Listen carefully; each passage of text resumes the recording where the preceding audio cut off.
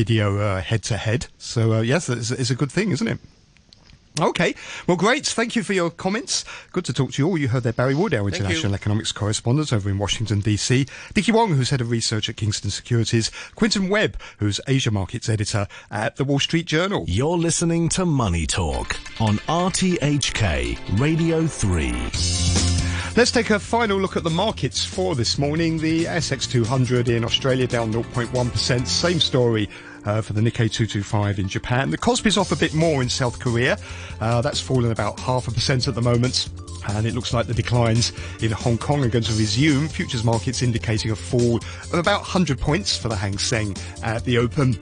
In the commodities markets, Brent crude oil is rallying this morning. It's at $85.23 a barrel. Gold is off slightly at $1,830 an ounce. Thank you for listening. Do please join me again tomorrow morning at 8 o'clock for Money Talk. Stay tuned for Backchat with Jim Gould and Anna Fenton coming up in just one moment. Let me give the weather forecast for today. Very dry, slightly cooler in the morning. It's going to become fine during the day. Maximum temperature is going to be around 24 degrees. And the outlook, mainly fine and very dry in the next few days. There is a red fire danger warning in force. It is 18 degrees and 42% relative humidity. Just gone 8:31, here's Todd Harding with the half-hour news. Health authorities have lifted the lockdown at the Harbour Pinnacle building in Chimsar Chai. Around 300 residents were tested and no COVID cases were found. The lockdown, which lasted 12 hours, was sparked by fears an aircrew member had contracted a mutant coronavirus variant. There were also concerns about his viral load and the fact his job meant he was exempt from quarantine. Robert Kemp has more. The upmarket residential building on Minden Avenue was sealed off at 7 p.m. yesterday for compulsory testing after a resident tested preliminary positive for a mutant COVID strain. 29-year-old man who works as a Cathay Cargo flight crew member had arrived from Hong Kong on Saturday on a flight from Germany. He initially tested negative for COVID at the airport, but at a routine follow-up test in Yau Ma Tei on Monday, he tested preliminary positive with a high viral load. His specimen also had the L452R mutant strain, which is found in the highly infectious Delta variant, among others. The man was one of 4 imported preliminary positive cases reported by the Centre for Health Protection late yesterday. Another one of the 4, a 57-year-old man, was also a crew member on the same flight. Residents of the house he lives in have been quarantined. His test also showed the L452R variant, though his viral load was lower. The government says anyone who has been to 29 places visited by the 4 preliminary positive cases must get tested, even those who are vaccinated.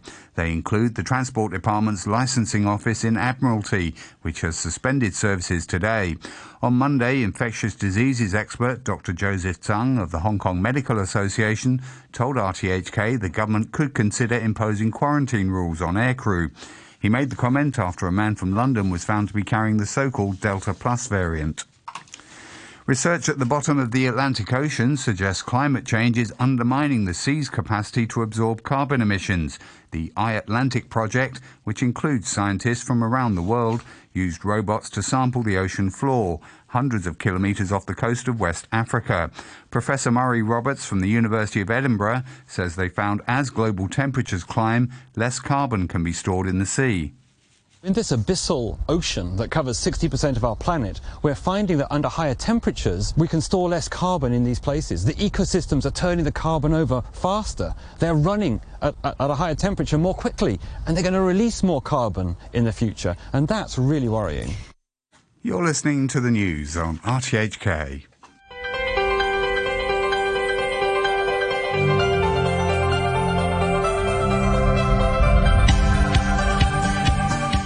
Good morning and welcome to Backchat. I'm Jim Gould and your co-host today is Anna Fenton. Good morning, Anna.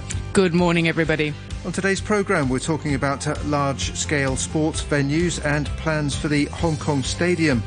The Leisure and Cultural Services Department is proposing that the seating capacity of the Hong Kong Stadium be cut back to 9,000 from the current 40,000 because of noise pollution concerns. In a document submitted to Wan Chai District Council, it said the change would take place after the opening of the Kai Tak Sports Park, a major development expected in 2023. The reduced capacity stadium in So Kon Po would feature a 400-metre running track with the grass pitch retained for soccer and rugby games, it would be used mainly to host sports activities run by local organisations and schools. After 9:15, we're discussing a hepatitis C screening programme by researchers at the University of Hong Kong, who say it should be able to cut transmission rates of the disease and enable more effective treatment. Let us know your thoughts. You can leave a message on our Facebook page, Backchat on RTHK Radio 3. Email us at backchat@rthk.hk or give us a call on 233 88 266.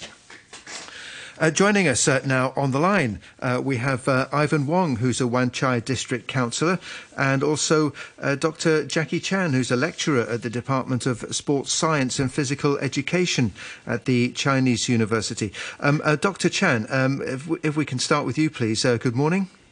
Good morning. Good morning. Jim and Anna. Thank you for joining us.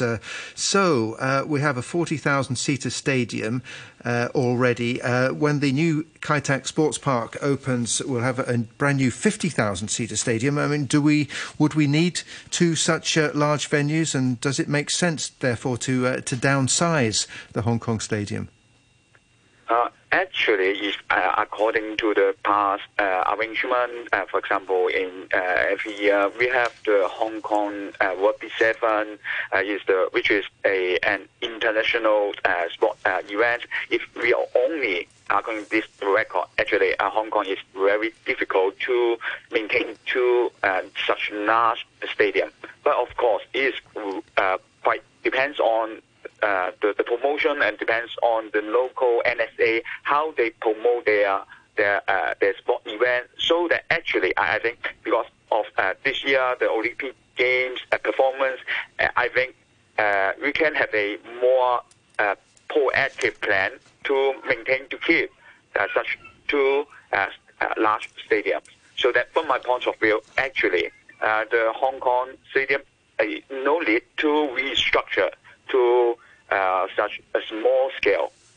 So, Dr. Chan, I'm hearing, I think, that you're saying it should just be left the way it is, that there's enough use for it without drastically changing it. Yes. Just a minor change. For example, as per recap from the Hong Kong Sport Commissioners, Mr. Yeung Keung, he mentioned yesterday.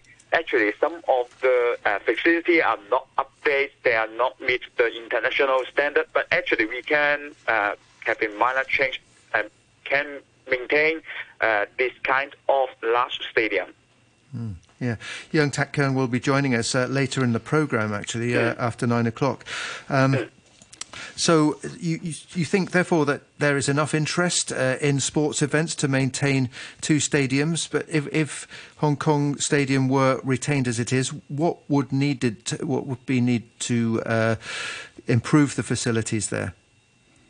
For example, we have a lot of reporters for the games, and then there may be restructure of the covers and the grass, because the past experience, that kind of we've received a lot of comment from the public. We actually it already improved a lot, but we can spend more money on it. And the thing is, whether we after the restructure, there's a lot of traffic to the stadiums, so that we can also give more resources to keep the traffic to meet the area's needs. Okay. Also with us is Ivan Wong, Wan Chai District Councillor. Good morning to you. Good morning, Ivan Wong. I don't think we have Ivan Wong at the moment. No. Okay, Dr. Chan, I'm sure you have as long a memory as I do. The stadium has had a long and colourful history. If we go back to 1994, do you remember when it was being, when there was the highly controversial contract with Wembley International for management of the stadium after the stadium was enlarged greatly back then? And they started to decide to have pop concerts there. And do you remember the Canto pop concert in October 1994? Where the crowd was asked to wear white gloves because the residents the residents caused a big fury about noise. So how much of this is residents' pressure to not have, events there that attract people and noise? Yes, I remember that Mr. Alan Tam organized a pop concert there. But I think it's how frequent are the sound, the noise produced from this multi-purpose stadium, because I think it's one of the big events in that years, and then it's the first trial for a Hong Kong popular singing stars to have that event over there. So I think we can give more chance or more opportunity for this kind of arts event to organize there, but we can set a lot of rules, regulation to control the sound and the noise. And as you mentioned, you have a long history of using Hong Kong Stadium. Actually, back to 1950s, you already use it. You already have a good capacity of 28,000, and then we restructured to 40,000 in 1994, and I remember there were several times we call it a full house there. That means many audience, spectators, and meet the full capacity there. And Hong Kong sport fans, I think they also remember the first time Hong Kong South China go in the 2009 AFC Cup, and it is a semi-final second leg between Hong Kong, South China Athletic Association and United Soccer Cup. So that, and another time is in East Asia football finals that Hong Kong got the champion there. So that it has a symbolic function. It records the memory and allows the young generation to read the history. Like the Premier League in England, it is not it is not only a revamp of the stadium. It's kind of removal of the home court, the home stadium of Hong Kong team. It should have a long discussion. Okay. Well, we have Ivan Wong back with us, Wan Chai District Councillor. Good morning to you. Good morning. So what do you make of this plan to downsize the seating capacity at Hong Kong Stadium? Okay, so I just got a few pages of the plans from the government, and it mentioned mainly about the significantly reduce the number of seats from 40,000 to 9,000. And then I think it may be the functions of the Hong Kong Stadium may be reclassified from Hong Kong for the Hong Kong as a whole. I think that the future may be mainly for the Wan Chai district facilities instead for Hong Kong as a whole. And then because as we all remember, we did have a contract. We did have a concert held before in this Hong Kong stadium, but we concerned the noise pollutions, particularly the noise pollutions during the concert. Was unacceptable before. So I think the way why we significantly dropped the number of seats is mainly for the purpose of reduce the noise pollutions, as well as every time when they have a big event held in the stadium, we do have some more or less traffic problem, because it's not so easy for the people flow at around 40,000. So the new plan, I think that for the whole the new design will be dropped from to the 9,000 seats. And I think the future, the similar maybe the big functions maybe they will be held in somewhere else, such as in the Kai Tak area. Yeah. Mr. Wong, isn't this all a bit, let's be honest. The concert was in 1994. Most people weren't even born when that happened. And I think the population has changed a bit. Now, the 70 decibel level for that stadium is kind of laughable nowadays, isn't it, when you look at what pop concerts belt out?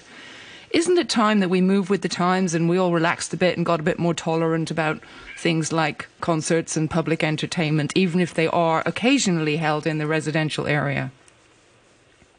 Okay. I think at the present, if we do not have any program, if we do not have any activities held inside the Hong Kong Stadium, the Hong Kong Stadium will be closed, and our property, particularly the Wan Chai residents, they don't have any chance to can enjoy inside the Hong Kong Stadium. But I think after the new plan, after the renovations complete, we really hope that the government can let our property can enjoy the leisure time inside there, such as the running track and other facilities for property. And instead of now, we completely cannot go inside to enjoy inside the Hong Kong stadium. So I think in future, I think our district council maybe will try our best to ask for the government to open this new renovation after the renovation complete, to let the public can enjoy at 3 inside the Hong Kong Stadium. Instead of now, we completely we cannot go inside. So I think this is what we are asking for from the government. Now, Mr. Wong, this has traditionally been the home of the Hong Kong Sevens. So what's going to happen to the Sevens? Are they going to be pushed out to Kai Tak? I think maybe it will be. You mean the Rubber Seven? Yeah, the Rugby Sevens. Oh, okay. Maybe they will have other similar stadium in Kai Tak area. We don't have any actual idea. That's why we will ask the similar questions when the government present this proposal in our district council. Because our information only just same as yours, we only have a few pages, and we need to get down to ask some more detailed questions to see any further details that can be provided by the government. Yeah, I think that's the idea.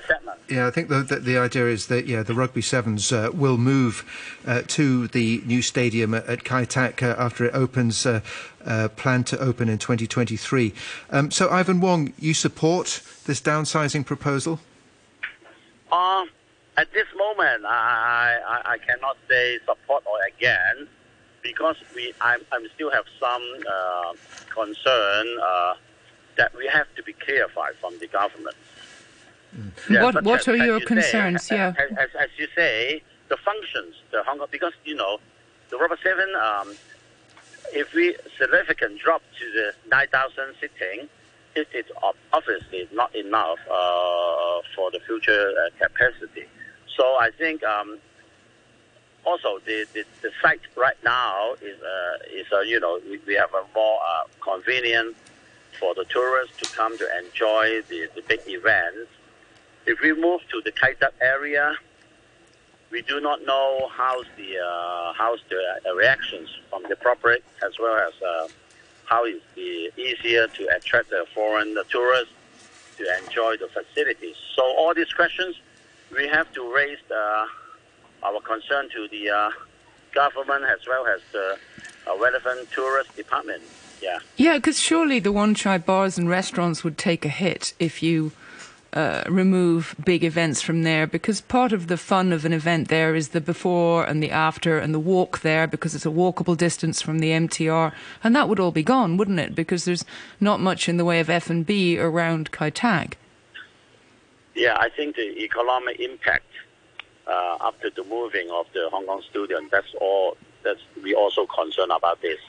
Because all we know now, because we understand that if we're moving this facility to elsewhere, and then the economic impact, as you say, the restaurant, the hotel, something like that, maybe the demand of such facility will be drop a little bit or to a certain extent.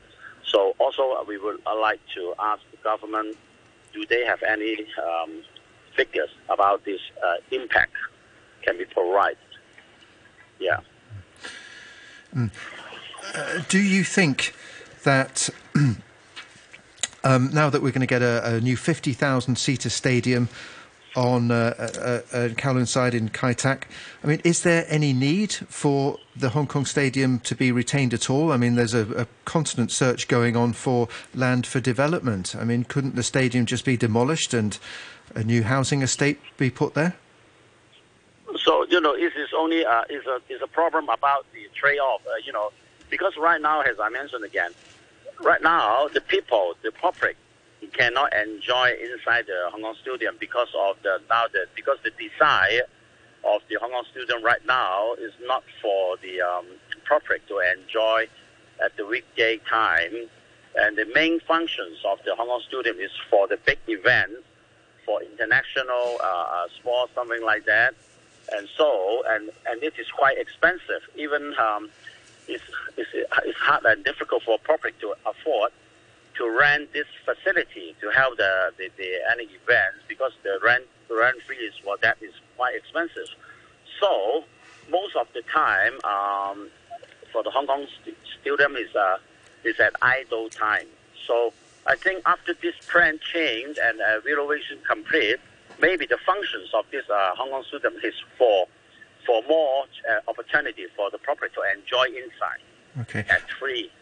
Okay, Jackie Chan, how about that, the importance of public access at the revamped stadium? Yeah. Jackie Chan? It's about the public access. Yes. Actually, as per what mentioned by Ivan, the rental cost is really huge. For using one day is cost us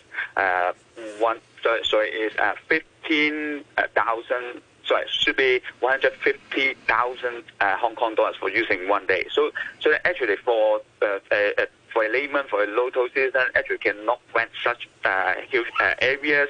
But even for the Hong Kong local football clubs, they also actually they are not really willing to using this cost because the revenue from using the cost cannot cover their cost. Why does the government set the fees for using it so high then? It's a government facility. Yeah, it's related, I think it's the long history because when it reopened in 1994, managed by another commercial company. Wembley International. They have to maintain the grass, they have to maintain the quality of the facility so that such a high standard high price, or can say is a sky high price. What facilities are you talking about? Concrete terraces and plastic seats, and grass. The grass, mainly the grass quality, and more important is I think the revamping of the Hong Kong stadium. It may marginalize the Hong Kong the franchise sport ground. Some of the opponents may think that after revamping the Hong Kong stadium, it will give a further reasons for the Hong Kong government to remove the franchise sport ground, since the use of revamped Hong Kong stadium performs the same function, and more importantly, the location of franchise sport ground has an incredible commercial value because they have the similar function after renovation. Right, because of the location, and it's there on the waterfront, right? Yes. So that some of the opponents may not came from the Hong Kong football fans. They maybe came from the Hong Kong local track and field supporter. Mm-hmm. So would you expect when the revamped stadium is open that, if there are no events taking place there, that members of the public can go in and use the running track for free? It, of course, give a lot of benefit to Hong Kong citizens, but actually, according to the report generated, I remember it's last year. Actually, we have Siu Sai Wan Sport Guan, which is also meet the international standard, and then there are another football pitch next to the Hong Kong Stadium, So Gong Po Sport Guan. So there is a lot of similar sport field next to in the Hong Kong Island, next to the Hong Kong Stadium. So I think they perform quite similar function, or we call it is a multi-function stadium, so that it really increase the number of the local users using the revamped Hong Kong Stadium. It is the question. Okay. Ivan Wong, we mentioned the Rugby Sevens earlier. It didn't happen this year, didn't happen last year either. For local people who live there in Wan Chai, what do they think about the Rugby Sevens weekend when like thousands of people turn up and it's a very lively atmosphere and supporters make a lot of noise? I mean, it's a very noisy weekend, isn't it? The Rugby Sevens, and there's a lot of concern about noise. So what is the local people's attitude towards the event?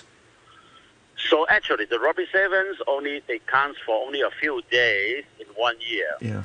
It won't be cause a lot of trouble to those residents living around there, because it's only talking about a few days once every year. It's not a big problem.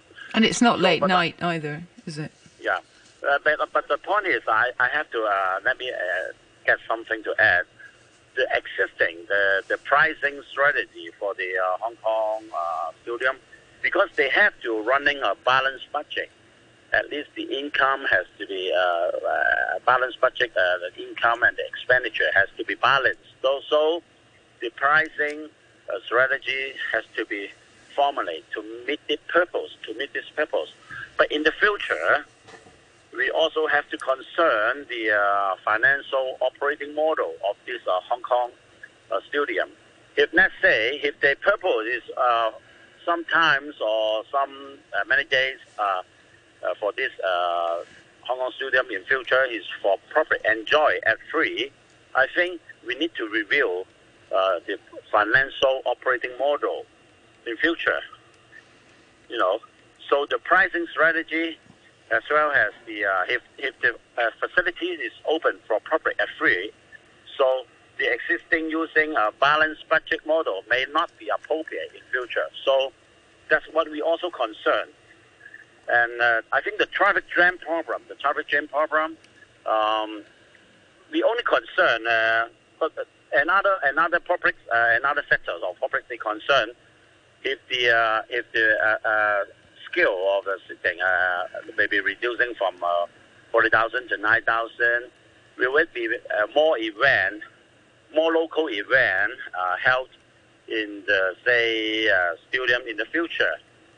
And then we also compare the frequency of the big event right now and in the future. We have to compare the frequency, because if the frequency of the event held there will be much more than at present, I think the local resident living around there or the Wan Chai resident, maybe they will also another concern. Okay. Right, well, we're talking about the Hong Kong Stadium, and after the break we'll be looking ahead to the future Kai Tak Sports Park. Do get in touch. You can email us on our backchat at rthk.hk. You can give us a call on 233 88 266. Or you can leave a message on our Facebook page. We should say thank you very much now to Ivan Wong, a Wan Chai District Councillor, and thank you to Dr. Jackie Chan, lecturer at the Department of Sports Science and Physical Education at the Chinese University. And after the 9 o'clock news summary, we will be joined by two other guests. A quick look at the weather before we go to the news. It's going to be very dry, slightly cooler in the morning, becoming fine during the day, with top temperature around 24 degrees, moderate northerly winds. occasionally fresh offshore. The outlook mainly fine and very dry in the next couple of days.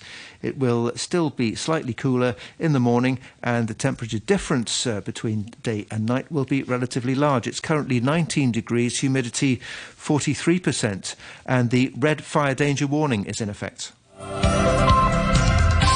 Border guard. No, surely not. We know our place.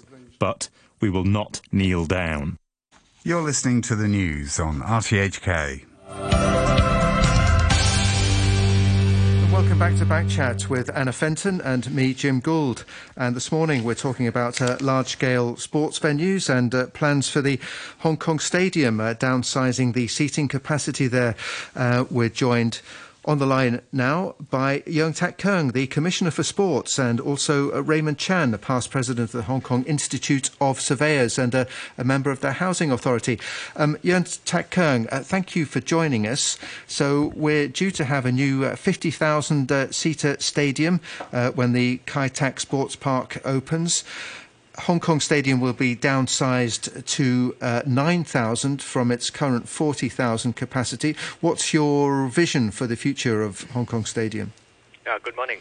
At the moment we are building the Kai Tak Sports Park, which has a 50,000 seat main stadium. So by the time the Kai Tak Sports Park is completed, many major sports events, including the Rugby 7, and also the international football matches currently held at the Hong Kong Stadium will be moved to Kai Tak. So we need to, reposition the Hong Kong Stadium, and because at the moment we have a shortage of sports facilities, so we need to better utilize our existing resources by redeveloping the Hong Kong Stadium as well as other stadiums. So our plan is to reduce the spectator seats from 40,000 to 9,000. And at the same time, we will put back an athletic track at the Hong Kong Stadium.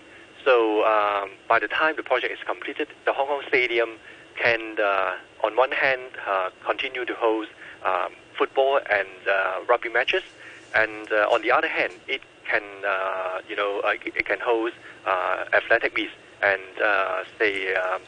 inter-school athletic meets and other regional athletic events. And also, at the moment, many, the general public, they would like to do jogging at night time. So when the Hong Kong Stadium project is completed, when we have a 400-meter track, at night time, the venue can be opened to the general public for jogging and athletic training as well. Let's talk about the size of that place. If you're familiar with it, it's incredibly steep banked seating there. It's terraces, right? Old-fashioned terraces. How much space would you really create by taking out that much seating? Because it's a very, the seating per square foot is very, very dense because of the height. Yeah, well, there are many possibilities, and we will do a technical feasibility study in the coming year. So the design, etc., will be known at a later stage. But one of the options is, because we do not need so many seats, so we do not, at the moment they have spectator stands on 4 sides of the stadium. So in future, we may not need spectator stands on 4 sides. So we can, reduce the height of the spectator stand as well.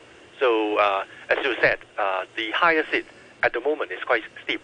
So we can demolish the upper tier and just retain the lower tier of the Hong Kong Stadium. Given the need for land for development, and since we're getting the new Kai Tak Sports Park, which should be ready to be opened in 2023, I mean, do we need that Hong Kong Stadium at all? Couldn't it be used for housing?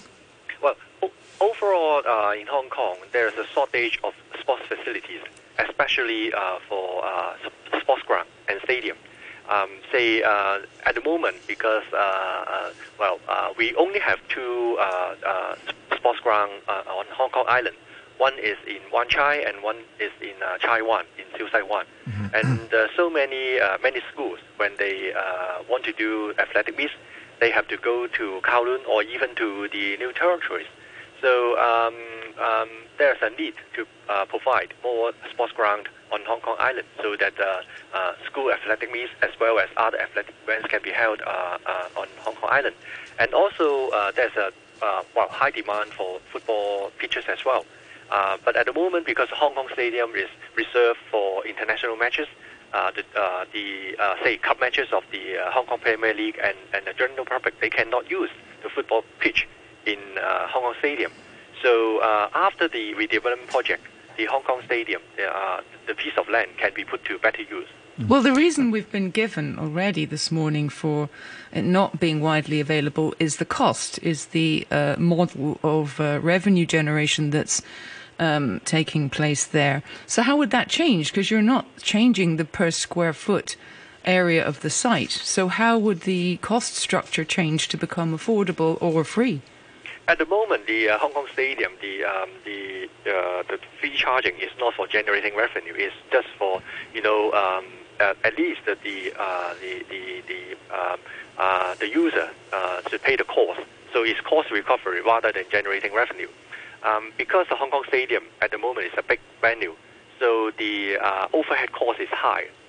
But after the redevelopment project, just say for example, at the moment, Bangkok Stadium, it has 6,500 seats.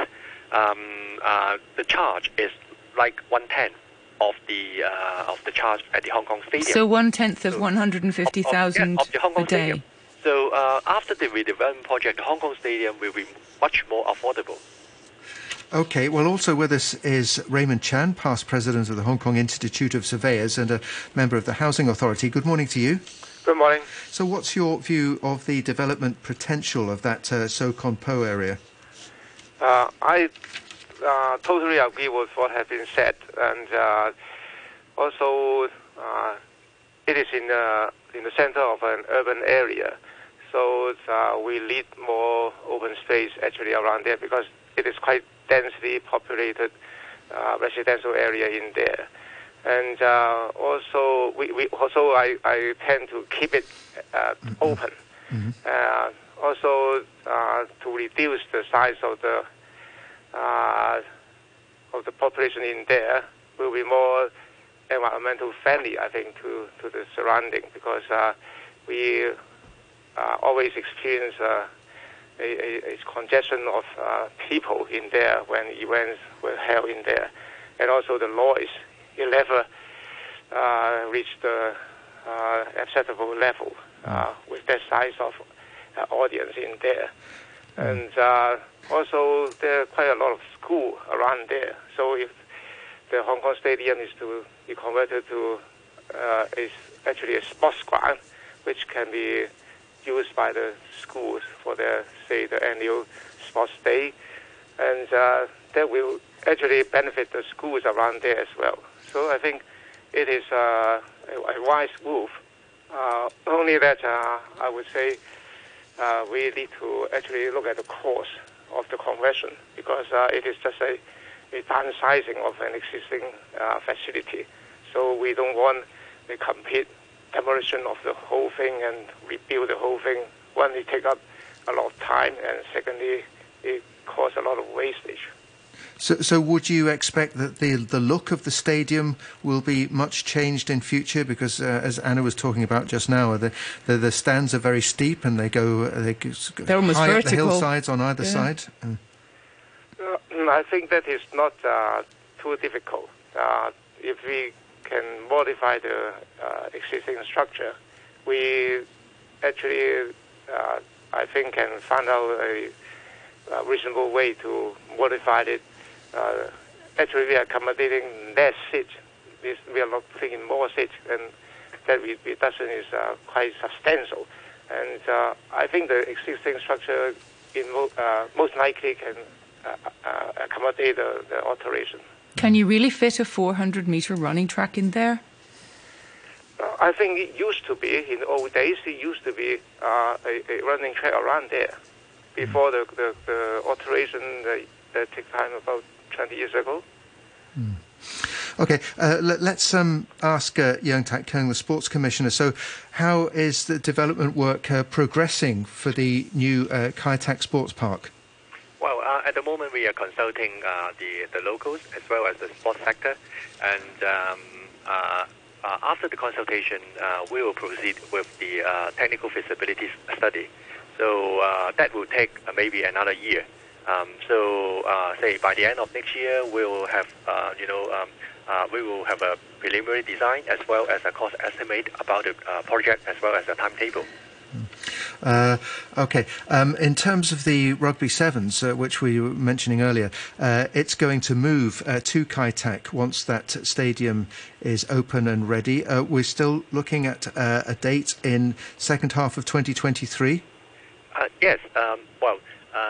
Actually, the Rugby Union, they are very keen to move Rugby 7 to Kai Tak because before the pandemic, the Hong Kong Stadium is always full for the Rugby 7, and they need more seats.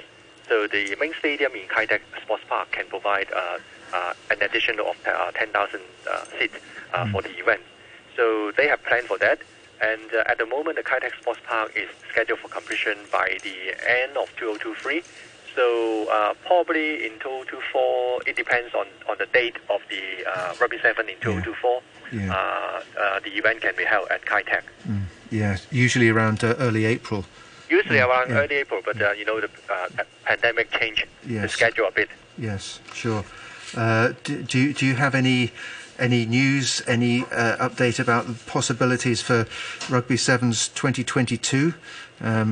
That's not so long away now, just 5 months, and with the Rugby Union, we are in discussion with them, and they also need to consult the World Rugby Union as well as the overseas rugby team. So they are trying to fix a date for the event in 2022, and of course it depends on the pandemic. Okay. I have an email here from a listener, Mark, says, what is the construction cost to make this change and who will pay for it? Talking about the Hong Kong Stadium now. For the 9,000-seater stadium, what would be the expected annual event schedule?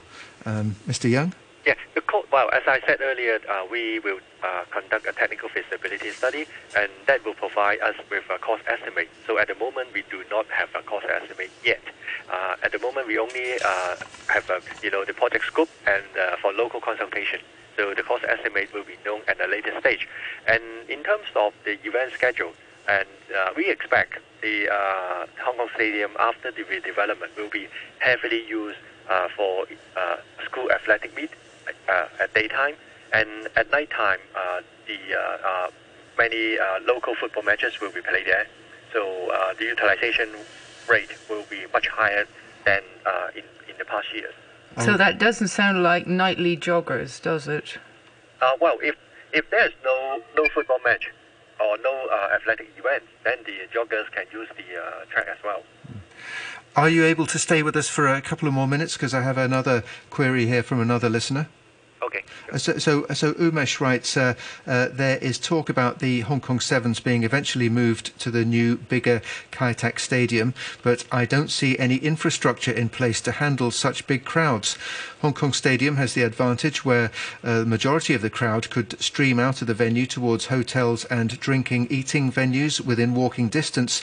Before any decision is made on moving large events to Kai Tak, there should be some sort of infrastructure in place. At the moment, there are no plans.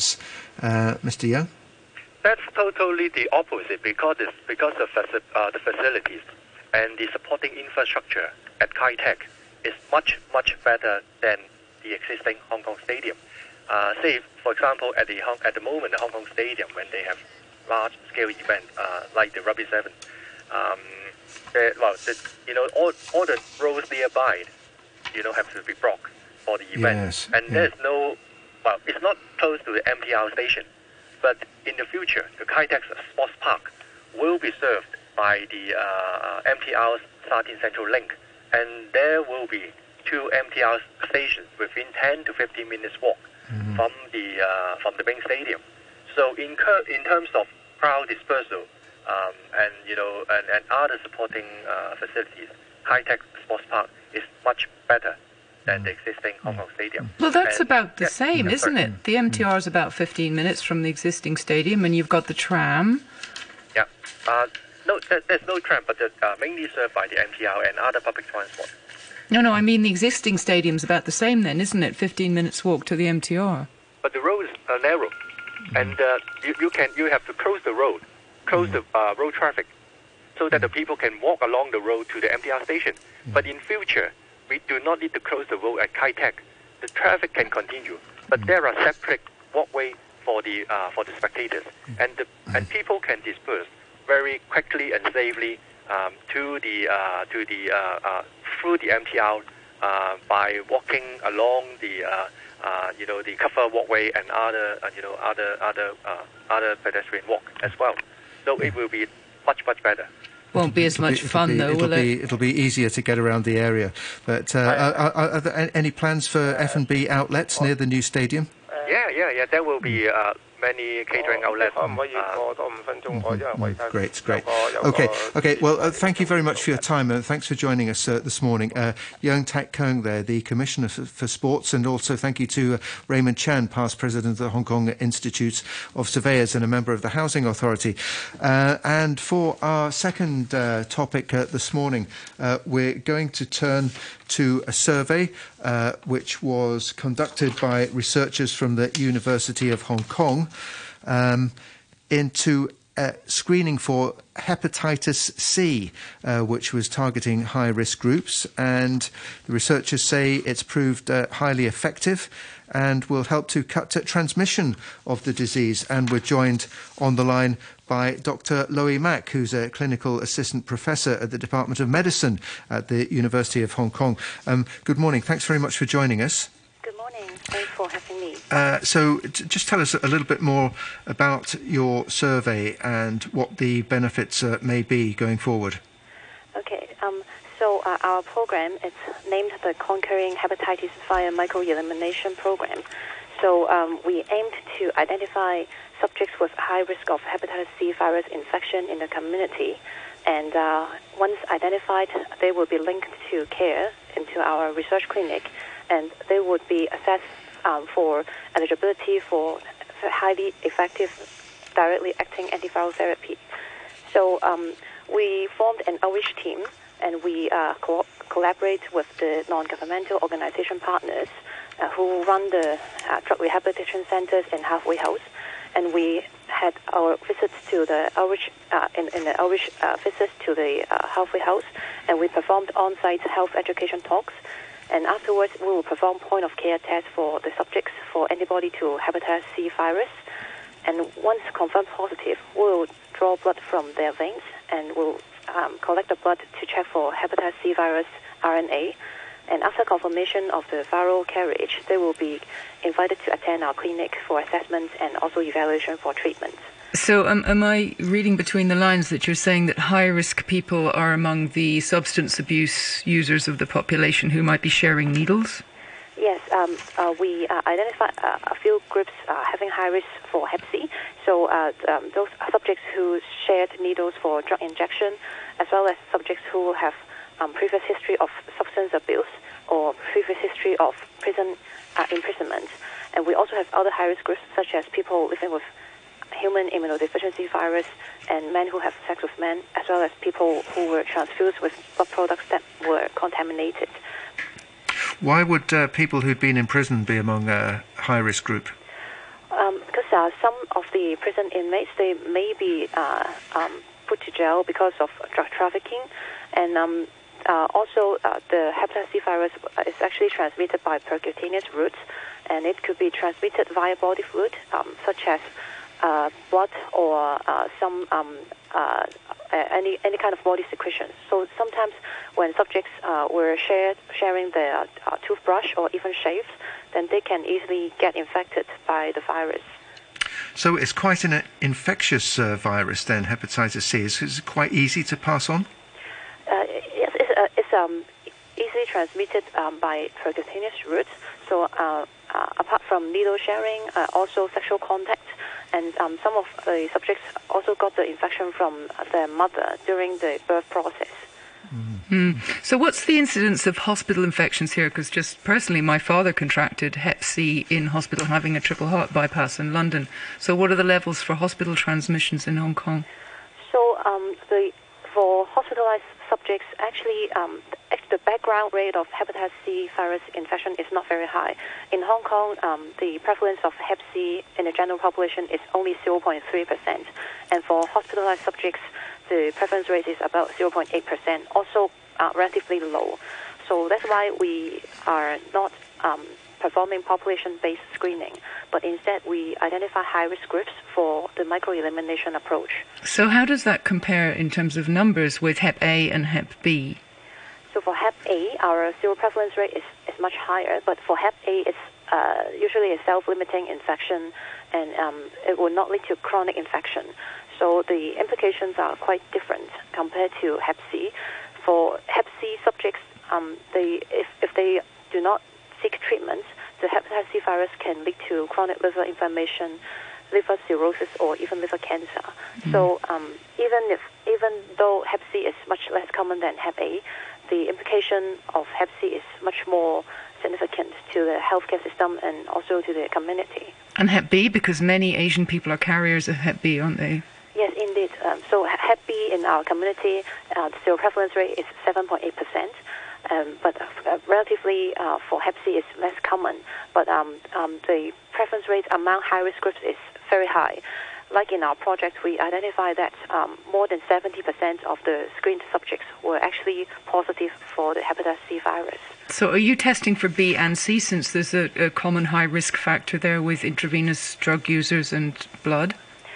Yes, that's why these subjects were we were deemed to be high risk for having hepatitis C virus infection, and if they are confirmed to have Hep C, we will also screen for concomitant Hep B and also HIV as well.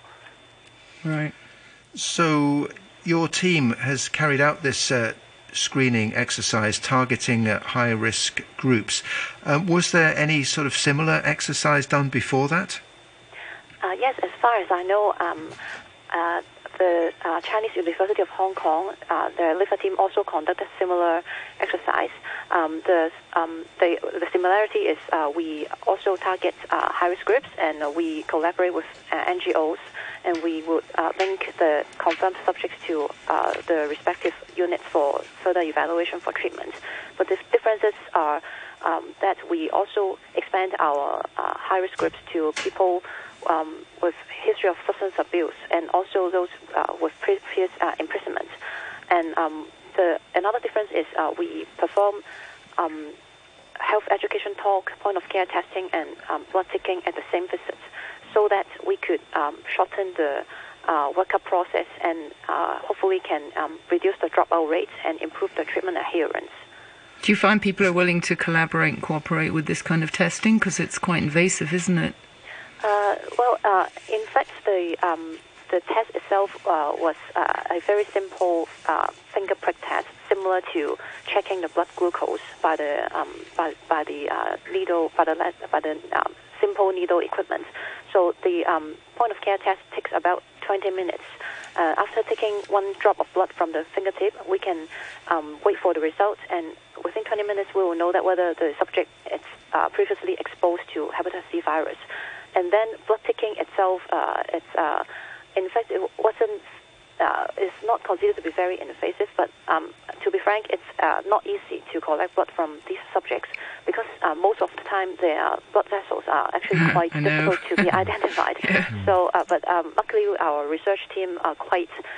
They have very professional blood taking skills. So so far we only failed blood taking in one of the subjects among the 213 subjects that we screened. So is there any regular screening exercise carried out by the health authorities? So the health authority has regular, we're now actually doing a look-back program for other high-risk groups, like those patients who needed hemodialysis. They are also at high risk of Hep C, and also subjects who require regular blood transfusion, such as hemophilia patients or thalassemia patients. We have look-back programs to identify these subjects for evaluation for treatment. But and also for HIV, people living with HIV, they also receive screening for Hep C in the HIV treatment centers. So leaving the other high-risk groups without regular access to healthcare are those who share needles and people who also had history of substance abuse. And is there an improved prognosis if you can intervene on people early with the screening? Yes, definitely. Because if they do not seek medical attention early, the hepatitis C virus can progressively lead to liver damage, and it would take about 2 decades for the virus to cause liver cirrhosis or liver cancer. So if identified early and get treatment early, then the virus can be completely eradicated from the liver, and so that we can halt the disease progression. Because in the early stages, it's largely asymptomatic. Is that right? Yes, correct. So subjects are usually unaware of the infection, even if they have chronic carriage. Yesterday, in our sharing, one of the subjects said that he actually had the infection for more than 10 years, but he didn't have any symptoms. So if you did have hepatitis C, what stage would you become aware of symptoms? So it would be quite late if the subject develops any symptoms, such as yellowing of the skin, abdominal distension, poor appetite. These would signify already quite advanced liver disease. Okay.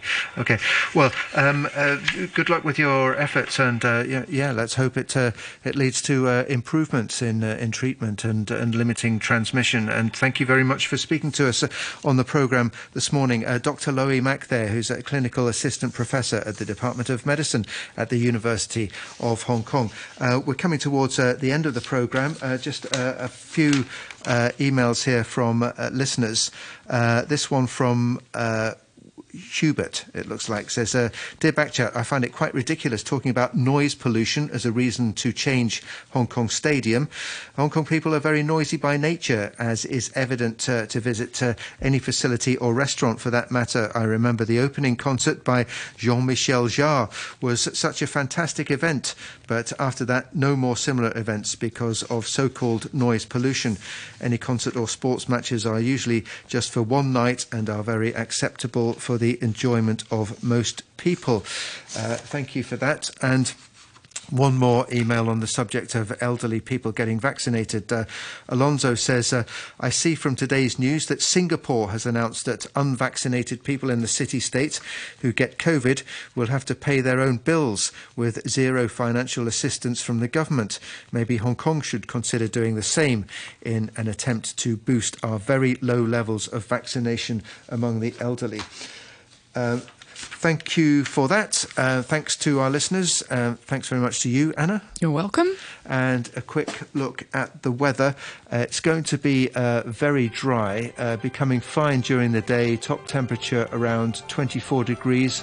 Moderate northerly winds, occasionally fresh offshore. The outlook, mainly fine and very dry in the next couple of days. It'll be slightly cooler in the morning, and the temperature differences between day and night will be relatively large. It's currently 19 degrees, humidity low at 38%. The red fire danger warning is in effect. I am the Little Grape, and I'm here to alert citizens to scams. When you shop online, stay alert to scams. When you date online, stay alert to scams. And when you receive calls from unknown numbers, stay alert to scams. I never get tired of reminding. I love reminding my family and people around me to stay alert to scams. Ending deception starts with you. Remind those around you. If you come across any suspected scams, call the police anti-scam helpline at 1-822. The news summary with Todd Harding. Health authorities have lifted the lockdown at the Harbour Pinnacle building in Tsim Sha Tsui. Around 300 residents were tested and no COVID cases were found. The lockdown, which lasted 12 hours, was sparked by fears an aircrew member had contracted a mutant coronavirus variant. There were also concerns about his viral load and the fact his job meant he was exempt from quarantine.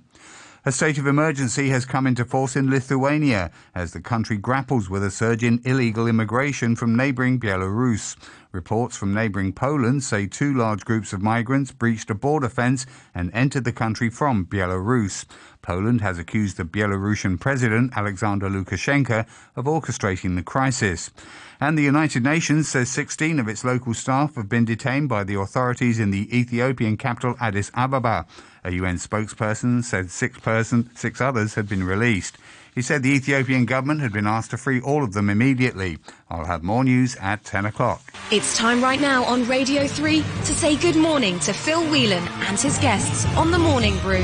Hello. Hello, Phil. How are you? Not too bad at all. Good morning. Nearly the Scottish. Hello. You never Facebook chat with me, Phil. Good morning. He's got the Tom and Jerry type violence. It's a great experience if you just want to get a bit of zing. On your radio and live online, this is The Morning Brew.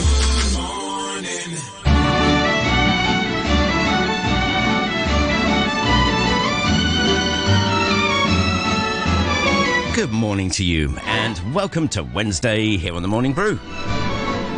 It's Classical Music Day today, as you know, because it's Wednesday. So at 10:40, we'll be welcoming composer and conductor Colin Tutchin to the programme. Today, it's all about the eccentrics.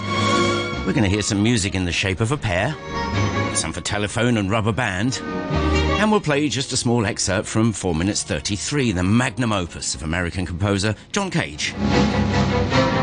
After 11:30 RTL France's Philippe Devar will be with us bright and very early live from Paris. And after 12, Chris Watts presents more pain and agony, but in a very nice way, from his Motion Dynamics studio in Central. Join Chris as usual on Facebook Live.